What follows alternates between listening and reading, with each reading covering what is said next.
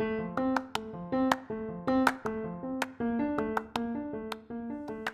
and welcome to The Inner Work, the podcast with me, Steve Barker. Let's explore and unpack the inner workings of our subconscious and conscious minds, where we will dive deep into our inner world, where we will create space by giving ourselves permission to press the pause button on life. Let's share this journey together as we discover what makes us tick, seeking out new perspective, insights and strategies that will make our lives easier and our relationships even more meaningful and fulfilling. Join me now as we journey through the amazing world of human behaviour. Let's bring some curiosity, wonderment and a massive dose of fun and unlock our hidden potential through exploring this inner work.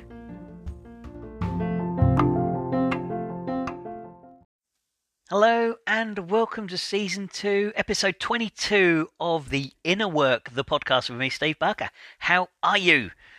Thank you very much to Janelle Martin. The other day I reached out and I asked for some topics, some ideas that you guys might want to hear about with regards to the inner work, to personal development, about being able to decode our inner self and to work out how do we become the very best version of ourselves. And Janelle asked a fantastic question. She said, how do we overcome the destructive self-talk that we have? And I was like, when I saw the subject, I was like, ooh, this is going to be a doozy. So I'm going to share with you a perspective around self-talk and how we can tune into it and how we can start to listen to the positive chatter and the negative chatter. Because I hear what you're saying, Janelle. You want to, what I'm hearing is that you want to calm down that destructive, the toxic self-chatter. And we need to calm it down, but we also need to be aware that it's there. And the reason why I say this is because what I'm looking at here is balance. It's a bit like emotion.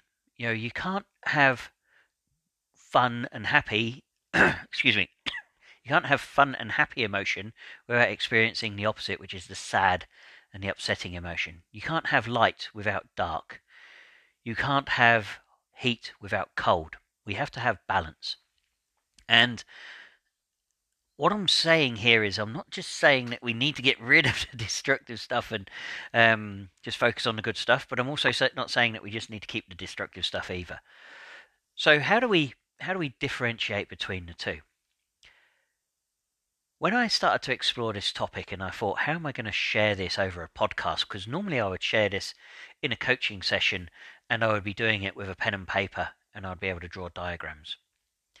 One of the best ways I think I can describe this is using the model around shame, because the generally for myself, when I've had this destructive inner chatter, this internal talk, this dialogue, and we all have it. It's all right. You're not going mad. You know, if you start hearing voices in your head, you're not mad. When they start arguing with each other, there might be a time to go and get checked out. But we all have this narrator in our head that tells us that we're doing things well, we're doing things not so well, that we could have done better, that we could have, excelled better at that. This is where we've got our inner critic. Now, the inner critic is driven by internal shame, toxic shame. And this is where we feel that we are not good enough. And shame is an emotion. Shame is an emotion that we all experience, and some people will try to turn themselves off to that emotion. Unfortunately, you can't turn yourself off to one emotion. If you turn yourself off to one emotion, then you become emotionally numb because you're numbing yourself to all emotion. So it's important that we experience and we listen and we hear what that toxic shame is about. And generally, when we're talking about the toxic shame, because it's feeding the inner critic, it's all about us. It's like, I'm not good enough. I'm rubbish at this. I don't think I can do that. This always happens to me. Why does this always happen to me? It's all about internalizing it, internalizing the thoughts. And I think this is what you're referring to, Janelle. And I know you're not here, and please, if I've got this completely wrong, reach out, let me know, and we'll have a chat about it. But what I'm talking about here is when we have the internal critic, it becomes the most toxic, venomous, rude, arrogant, nasty person you could ever imagine. Well, that's certainly how my inner critic is. My inner critic sits on my shoulder and chirps away in my ear, and every time that I have a bit of toxic shame, which is internalizing, where I go, "Oh, I'm not good enough," or "I'm rubbish at this," or "Oh, it always happens to me," and I have these negative internal thoughts, it's like throwing a hamburger at my inner critic. Now, my inner critic, I've actually painted a picture around my inner critic so I can recognize him and I can hear him and I can tune into him, because it's important I recognize that he's there. Now, he's a little Irish leprechaun. So he's got a little Irish suit on. He's a little leprechaun. He's an angry little man. And he talks like this. He's like, "You're fucking shite, you we shite, you he carries on like that. So this is how I can recognize him.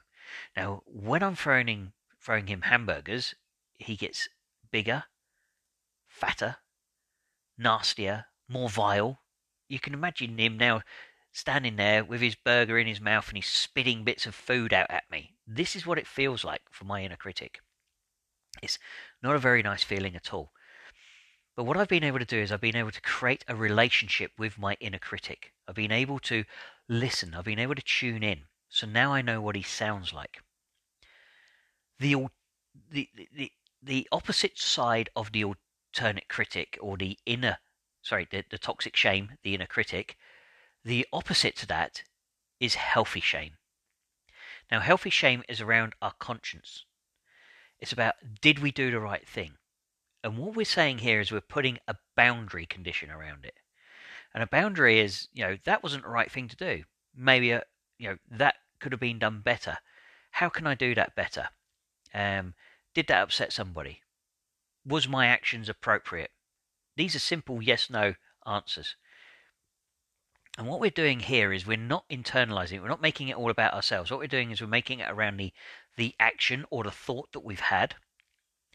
And what we're doing then is we're putting it over on a boundary. And it's like, was that acceptable? Yes or no? Was that the best you could do? Yes or no? Was that the nicest thing to do? Yes or no? And when we've got yes or no answers, when it comes up with a no, that means that there's areas for improvement. And this is where we bring curiosity and wonderment. Now, you've probably heard of me talk about this before, but if we bring curiosity and wonderment in this situation, we go, okay, well, if that wasn't the best thing to do, or that wasn't the best outcome, or that upset somebody, or I didn't do the very best I could have done there, we can then ask why. Why? Why didn't I do the best? What could I do better? How could I improve this? How can I make sure this doesn't happen again? How can I, not upset someone again? Because ultimately, we're responsible for our actions, our thoughts, our words, and our deeds. And if somebody gets upset, that's their choice, but it's based around our actions. So we need to be mindful of this. And we can then start to change our thoughts, our feelings, our behaviors around things. We can change our attitude. This is where we start to take acceptance and ownership of things. And this is where we move it to a boundary condition. This is where we move it to healthy shame. Because if we're taking responsibility for it, and we're doing something with it, and we're saying we can change, and we choose to change, and we do something about that, then what we're actually doing is we're starving our inner critic. Remember that little leprechaun that sits on my shoulder? I don't know what it looks like for you, but that's how it looks like for me.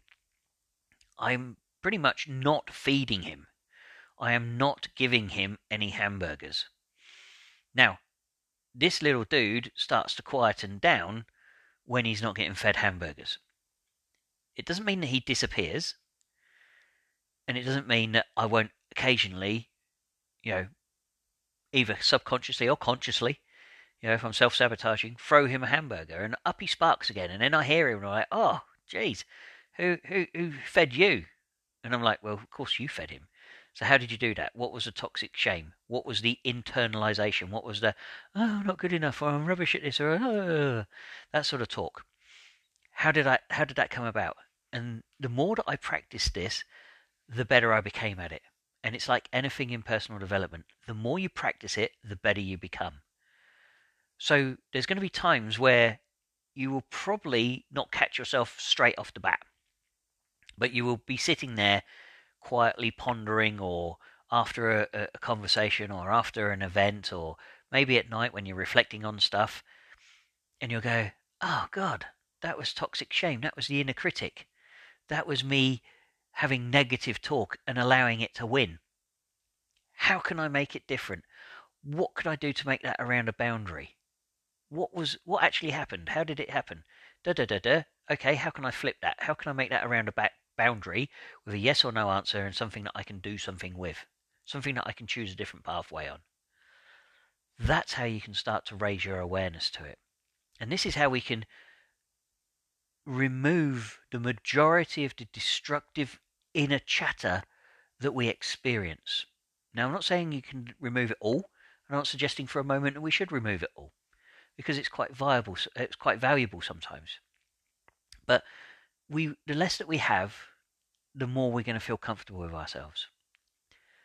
So the first thing we need to be able to do is to tune in, to hear the language, to be able to recognize that it's there.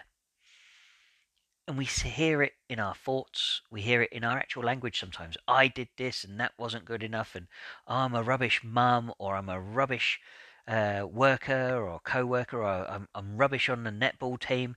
Whatever it is, you're internalizing it. And what we've got to do is stop internalizing it and move it to a boundary condition. So let's take, for example, I'm a rubbish mum.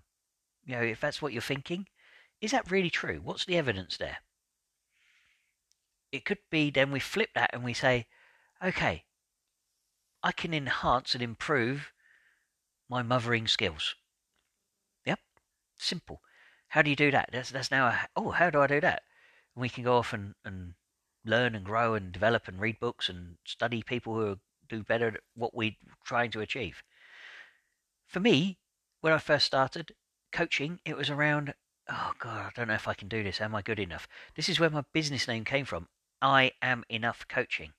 All the time that I was saying I'm not good enough, I can't do this, I don't have enough money, who would listen to me, what experience have I got, why should I feel that I could be a coach, all that sort of negative internal chatter, that was just feeding my inner critic, and my inner critic was having a field day. He was going, you shite, you can't do that, man, who's going to listen to you, and he was carrying on like a prize chuck. And he was carrying on, and I was like, far out. I can't do this. I'm shit. I'm crap. I had no self-confidence around it.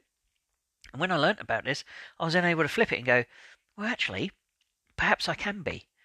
Who else has done it? What skills have I got? And I was able to flip it to healthy shame. And healthy shame is where we make it around a conscience thing. Is it the right thing? How can I improve? What can I do to enhance? How do I get better? So we're moving away from the negative, so I'm not feeding the inner critic anymore. So, do you know, I hope that this has helped you answer your question. And I want to say thank you, because it was a fantastic question. It really was a good one, and got me thinking about how I could share this around a framework of coaching that I use. And I hope that it's served you, Janelle, and I hope that it's served the audience that are listening today, wherever you are in the world. Because we all have this internal dialogue. And sometimes this internal dialogue can get carried away. It can really start to eat away at our self-confidence and our self-worth. So, as ever, I would love to hear your thoughts and feedback around this. If this has served you well, if you think, wow, yeah, that made sense, he's put it in a way that I can now understand it, let me know. I'd love to hear your feedback. If you come back and you're more confused than when you started, again, let me know. Give me your feedback, because I can come back and retarget this topic. And if you think that this is valuable and you want to share it, then please get on and subscribe on whatever platform you're on. Whether you're on Apple Podcasts, whether you're on Spotify, whether you are on Anchor FM or any of the other platforms that are out there. Please subscribe and share it. Share it amongst your friends and family, because the whole concept of this podcast is that the ripple effects go out. A lot of my clients say to me, the work you do, Steve, is fantastic, and you positively impact so many people. You've positively impacted me, and then the ripple effects have been through my family, through my kids, through my team, through my colleagues, through my friends. And that's the idea of the podcast, is just to get this information more widely spread so that more people can benefit from it, and we can all live the lives that we want to live in our own way. So, I thank you for your time, and I thank you for sharing. I thank you, Janelle, for very, very much for coming up with today's topic idea. And I've got another one coming up next week, which is around the concept of how do we stop falling into toxic relationships. And that's a really interesting one. That one comes from Lisa Marie. She wants to know relationships, how to stop falling in love with the same destructive patterns and the wrong types. Another fantastic topic, and we're going to be diving into that one next week. So, for now, wherever you are in the world, whatever it is you're up to, stay safe, and I look forward to chatting with you again next week. Until then, take care. Toodaloo.